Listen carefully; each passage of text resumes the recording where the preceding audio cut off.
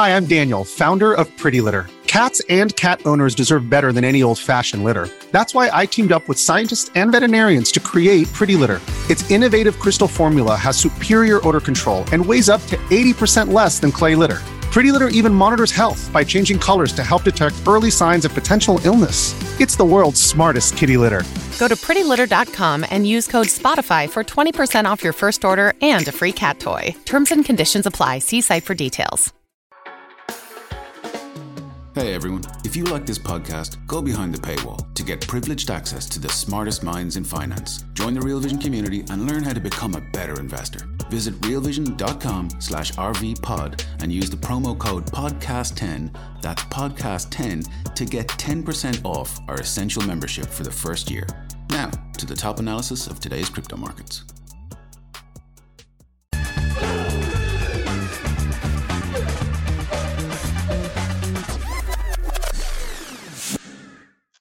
What's going on, everyone? Welcome back to the Real Vision Crypto Daily Briefing. I'm Jeremy Varlow, filling in for Ash Bennington, who is taking a well-deserved break. I like to think that Ash is somewhere with a button-down Hawaiian shirt and a cocktail in hand. Ash, hope you're having a lovely vacation. I'm super excited to be hosting the show today. We've got a great guest. I'm joined by Robbie Ferguson, co-founder of Ethereum Layer 2 and Web3 gaming protocol Immutable. Robbie, welcome back to the show. Thanks, Jeremy. Good to be here. Great to have you back. Just a quick note for our viewers. We're pre-recording this episode as Robbie is across the pond in Australia. It's early morning on the 6th, his time, late in the afternoon on the 5th, my time. So we won't be covering any price action or top stories today, as Elaine covered that earlier on the show. By the way, before we get into things, viewers, if you are not a Real Vision member yet, please go to realvision.com/crypto to sign up. All the content there is completely free and will remain so. This is where you're able to watch the newest episode of Raoul Pal's Adventures in Crypto, which premieres live every Friday. Let's get into things. Like I said, we've got Robbie Ferguson here. I'm super excited to chat to you, Robbie. I'm a bit of a gamer myself, although not as much as I was when I was a kid. But yeah, I've been following Immutable story very closely over the last couple of years, and it's been great to see the progress you guys have made. Before we get into things, maybe you can just, for our viewers who might not be familiar with you, talk a little bit about your background, your story, how you got into the crypto space, and how Immutable came to be.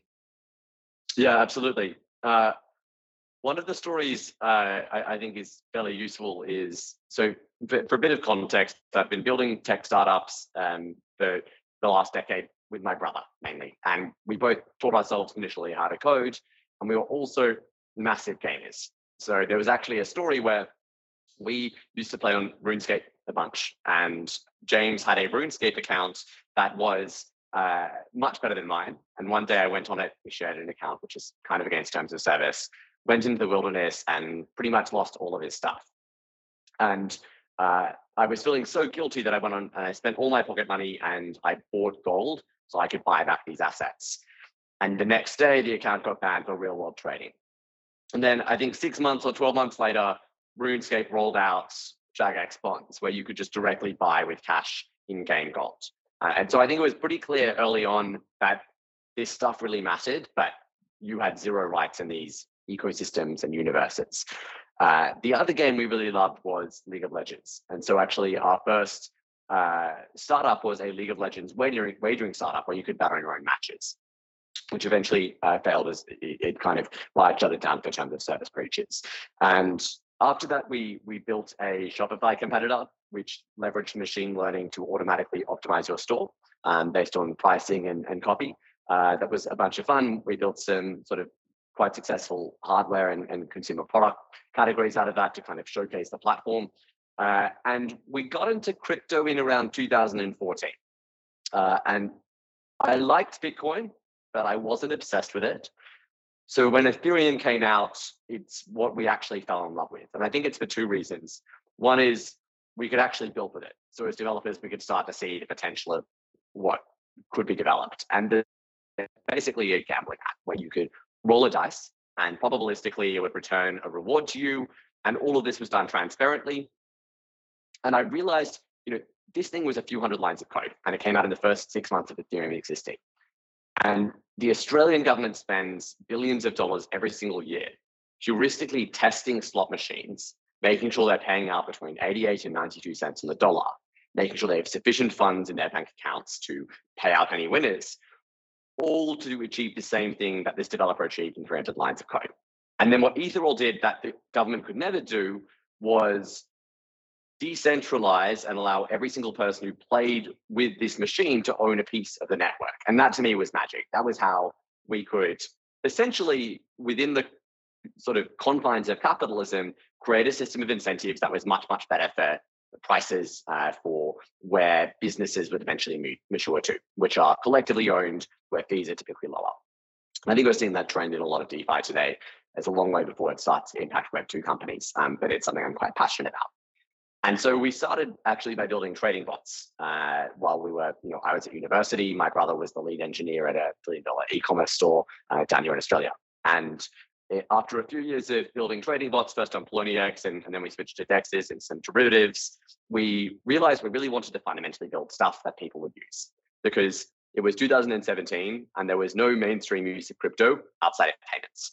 And honestly, I would say that is still the case today. And so we had a look at a bunch of stuff, and we initially started writing a white paper for the Distributed Autonomous Bank, or DAB, which was effectively a lending protocol very similar to Compound. And we hadn't solved all of the over-collateralization problems. I think neither is Compound or any lending protocols yet, but we were about to launch this. And at the same time, 5 ICOs went to 100, went to 200, and we got very cold feet about the space. We thought a bunch of people were going to jail. Regulatory was kind of a nightmare. And we wanted to build something that could be built for the very long term, and that was ultimately a proper business. So serendipitously that month, CryptoPunks came out. We saw these and we said, this is basically all of the value of Bitcoin, but now it is anything rather than just fungible stuff. And honestly, the first thing we thought of is just players will use this to own video game items. We were so used to that concept from growing up. At that point in time, I think $80 billion was spent every year on in-game items. This is not, the ability to play a game. This is not the ability to buy Call of Duty. This is the skins in Call of Duty. This is the coins in Candy Crush. And now that number is 130 billion. And so honestly, the way we started out was we decided to build a proof of concept game that showed people the potential of this. And it was called Etherbots. It came out at the end of 2017. And it was essentially the first multiplayer game on any blockchain. Now, playing around today, I don't advise, because all of the logic of this game is on-chain. So it's extremely expensive. I think it costs you hundreds of dollars for a single match. And so we very quickly learned, for instance, what on-chain gaming versus off-chain gaming would do. And we formed this view that basically Ethereum or blockchain should be this asset layer that empowers people with self-custody over digital assets, but everything else you'll likely have some form of a centralization spectrum. And really, that's I think the mission we've continued on today. We incredibly importantly believe that just because an asset is intangible or digital, it doesn't mean you shouldn't have property rights. And we've been sold this lie based on the start of the internet, the start of e-commerce, the way that most digital asset infrastructure works today, that, hey, the only way you can own this is at most a rental agreement or some sort of contract, which can basically be impugned at any point in time. And you see this all the time in gaming. When we started out, Counter-Strike Go, which has done $32 billion in volume of digital skins on this gray marketplace / database run by Steam, shut down, and basically you could only trade assets once per week. And overnight, Opskins, a multi-$100 million marketplace, went belly up. You had billions of hours of player time go to waste. You had hundreds of millions of dollars of asset values lost. And we've just seen this happen again, where they've been banning accounts with impunity, and there's really no recourse. So I think this is a perfect example of why we chose this category, which is it's non-speculative. You don't have to believe in some future crazy off use case or adoption use case. It's, hey, players are already spending an insane amount of money because it matters to them, and they get zero property rights and zero rewards. And so we really see this as a fairly simple transition to something with vastly more value. And from there, we can sort of develop much more interesting ecosystems built on top of it. Hey, everyone. We're going to take a quick pause and hear a word from our partners. We'll be right back. This episode is brought to you by Reese's Peanut Butter Cups. In breaking news, Leading scientists worldwide are conducting experiments to determine if Reese's Peanut Butter Cups are the perfect combination of peanut butter and chocolate. However, it appears the study was inconclusive, as the scientists couldn't help but eat all the Reese's. Because when you want something sweet, you can't do better than Reese's. Find Reese's now at a store near you.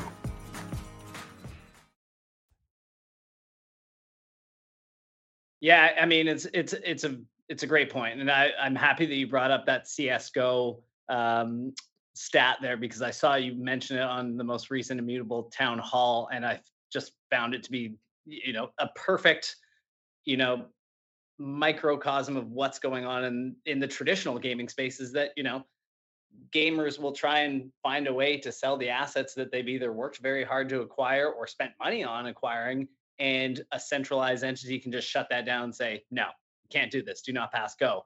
And I think it just really goes to show the amount of disruption that can happen in this space, and that will happen and is happening.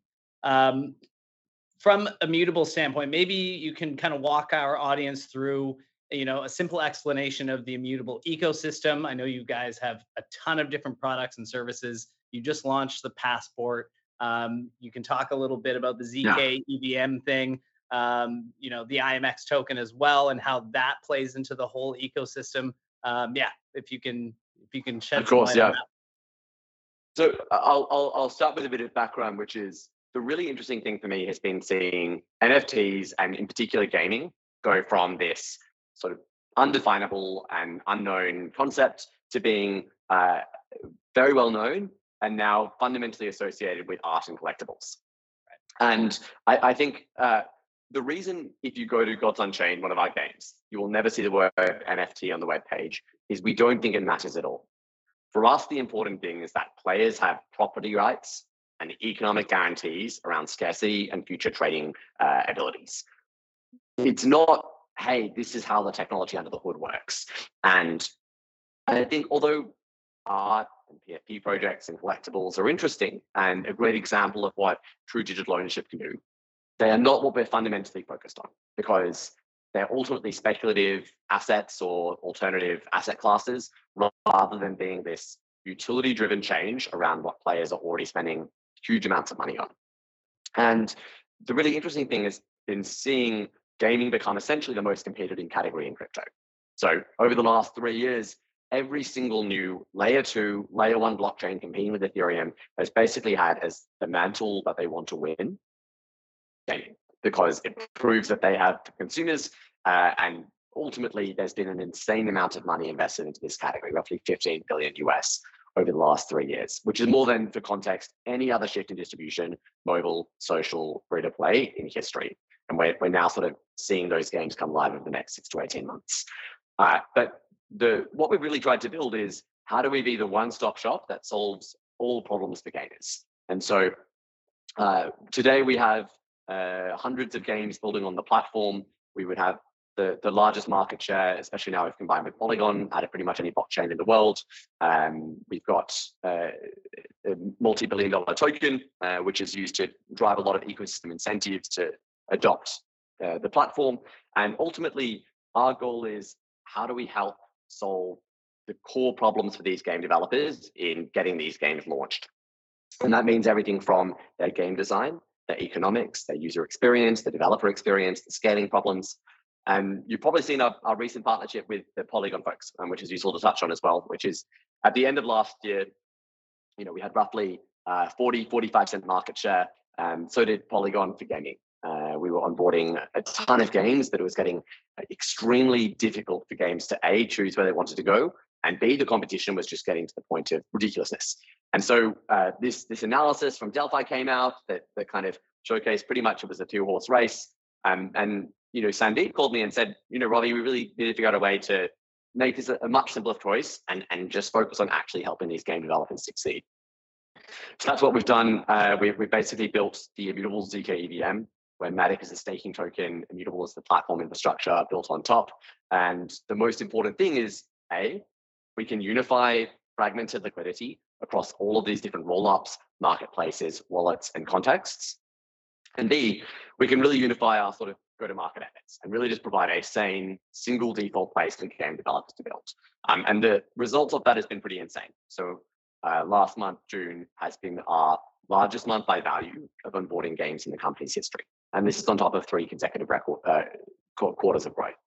And what we're seeing is a lot of Web2 game developers who are now shifting over rather than a lot of Web3 native game developers. And I think that's because early on in gaming as an industry, the only way for you to successfully compete was if you had enough expertise to say, here's how you build a community, here's how you do successful primary sales, etc.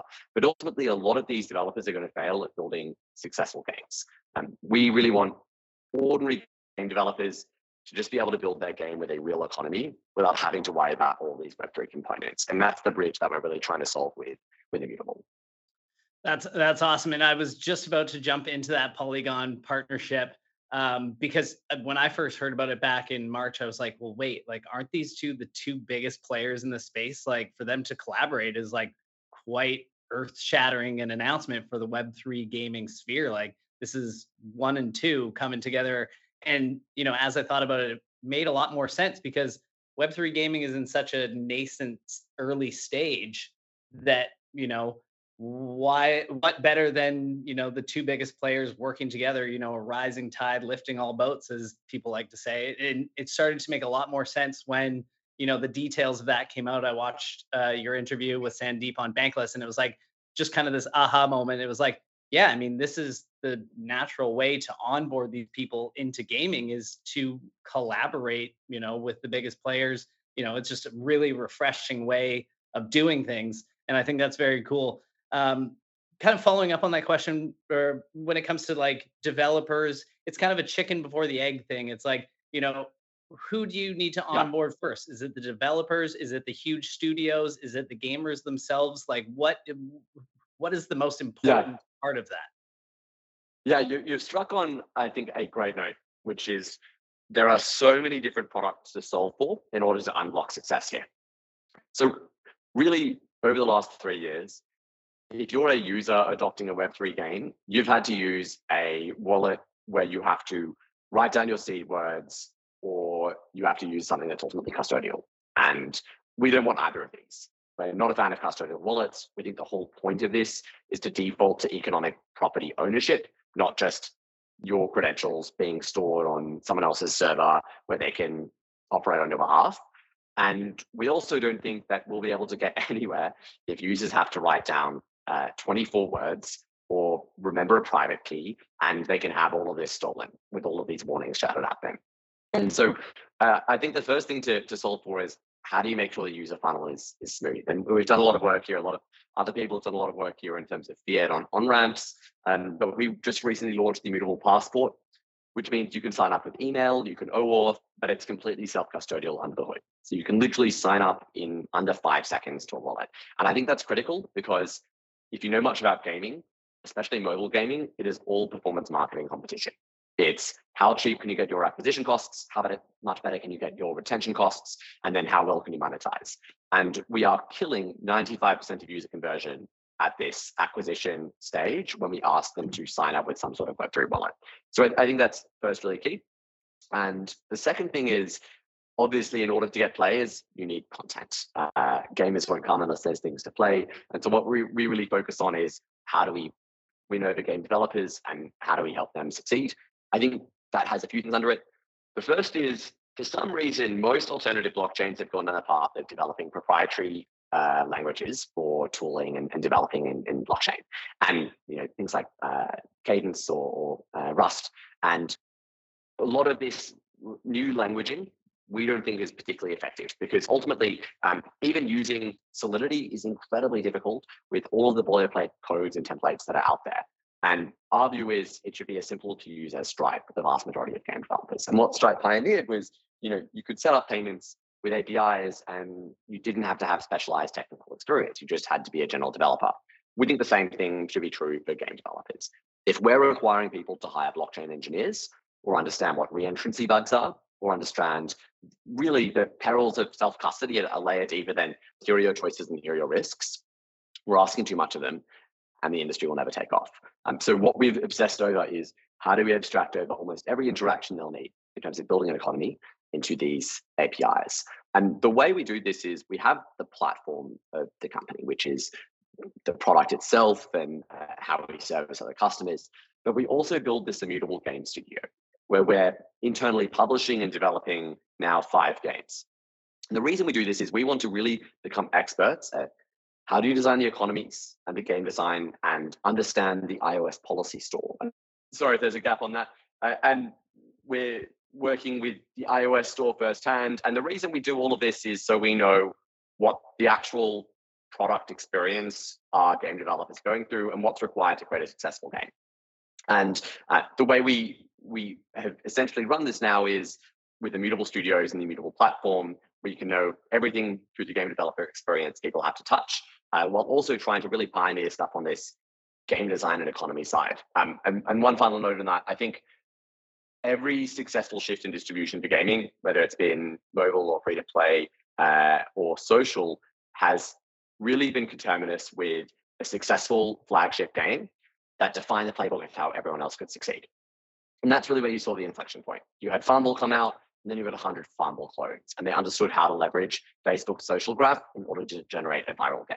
You had, for mobile devices, obviously the early pioneers like Paper Toss, but really it was Supercell coming in with a lot of here's how you build successful mobile games. And then you had the gacha and sort of mobile free to play, particularly in Asia, game design models come out. And as soon as these games have flagship successes, the way they do their game design under the hood becomes turned into playbooks, and it becomes very accessible to other game developers. I think that's actually a critical piece of IP we need right now in Web3. When Axie came out, a whole bunch of people copied Axie.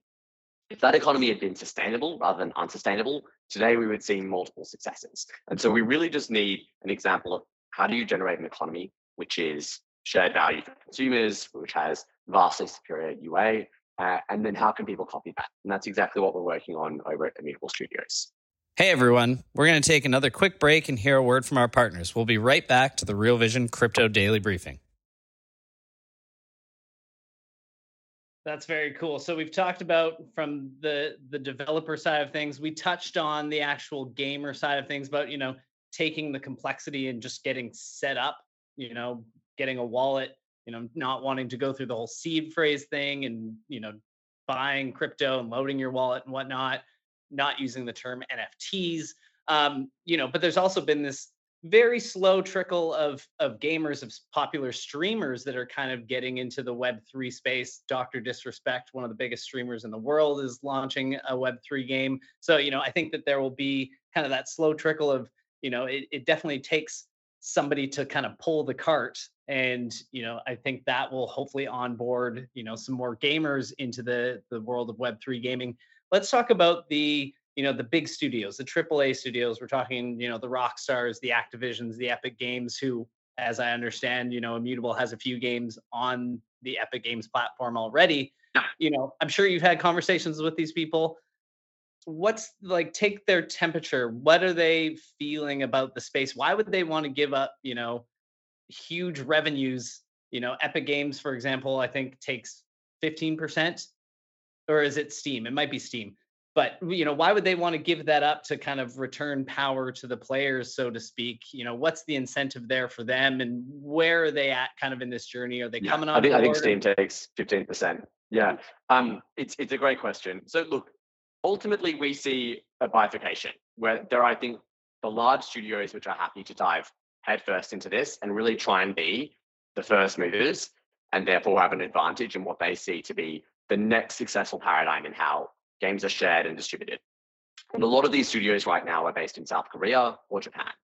And if you historically look, that makes sense. South Korea was the pioneer for free-to-play. South Korea was the pioneer for mobile. Both of these, by the way, were not immediately adopted by gamers when they came out. But the reality is gaming audiences over in Asia are incredibly pro Web3 games. And you don't have this sort of tension you have to walk in the West as well.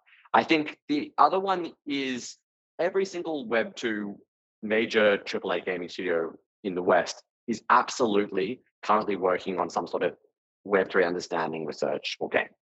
But it's really more a defensive strategy, so that if this does threaten their status, they know exactly how to execute. And some of them, I'm sure, will just be, hey, we'll pay up. When the first, $10 billion Web3 gaming studio, when the next Web3 Fortnite comes out, we'll just acquire them, and that's how we'll get the capabilities internally.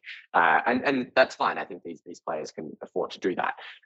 But it definitely does represent this trade-off where I think it's less they don't like this system and more it's just a risk, right? They're the beneficiaries of an incumbent model where they can sell $130 billion of fake stuff every year and never have to work out how that should be any ongoing value. They can take Call of Duty Warzone 1 and make everyone buy their skins again in Warzone 2.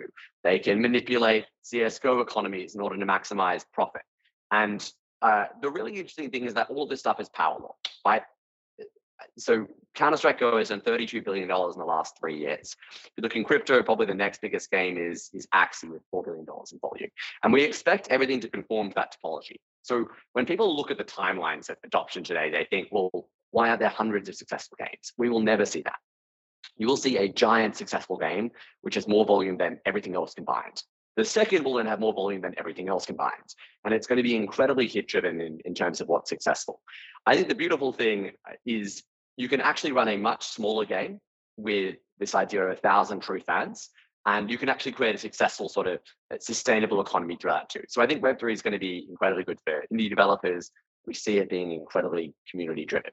But to sort of tie back to what you were asking, Jeremy, I think the reality is the biggest disruption or winners are going to be mid-sized studios, roughly 50 mil to $1 billion in enterprise value, that are all in on Web3 and work out some way to disrupt major competition through this. The Illuviums of the world, who are extremely well funded and made $100 million in revenue over the last 12 months post-Luna, but ultimately they're completely committed to leveraging Web3 in everything they do and sharing a huge percentage of value. So their, I guess, unique value proposition is 100% of all proceeds are shared with ILV token holders.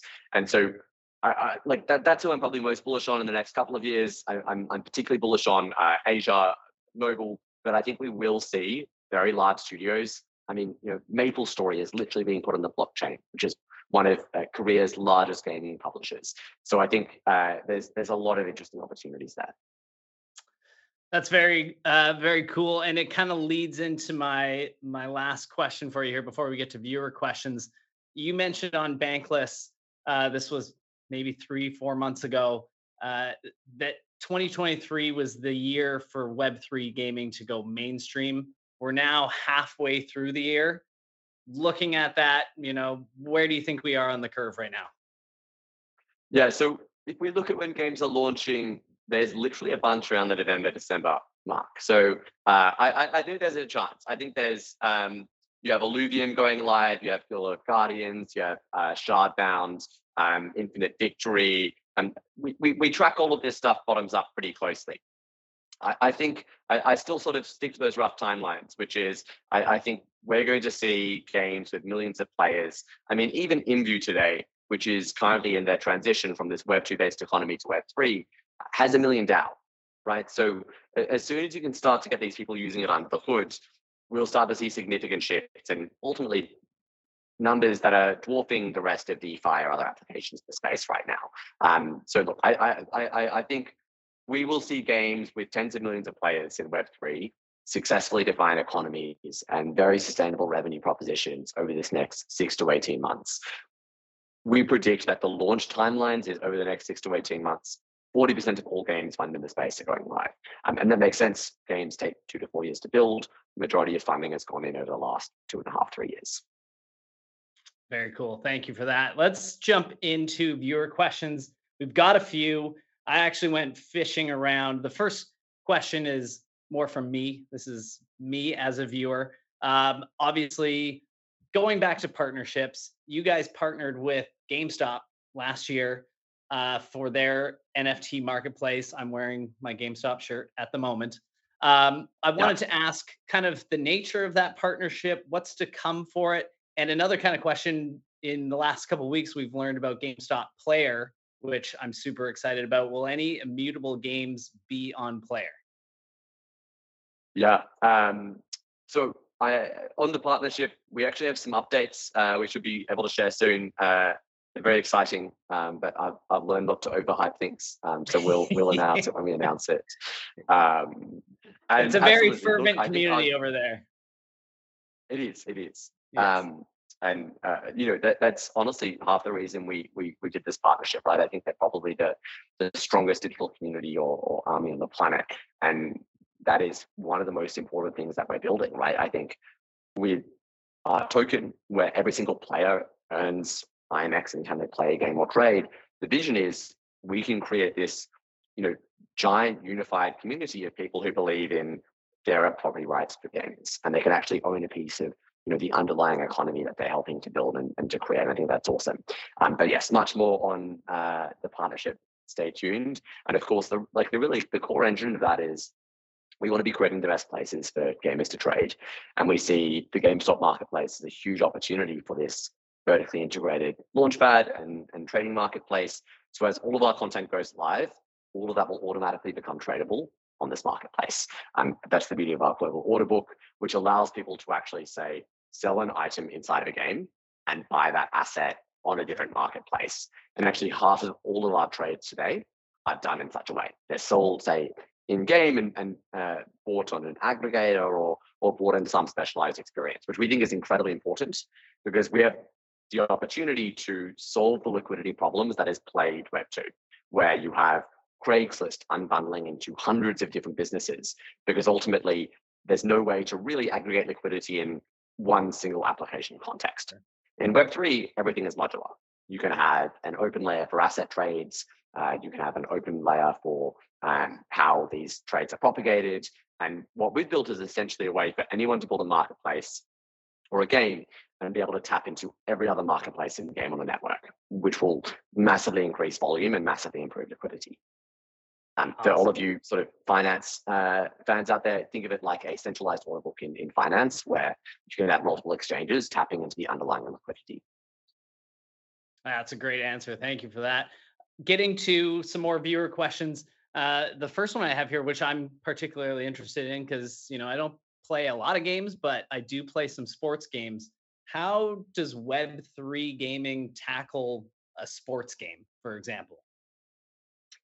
Look, my first answer is always FIFA, right? People spend billions of dollars on FIFA packs. They don't own any of them. They love the unboxing experience. I think there's an incredibly strong sort of native genre fit there.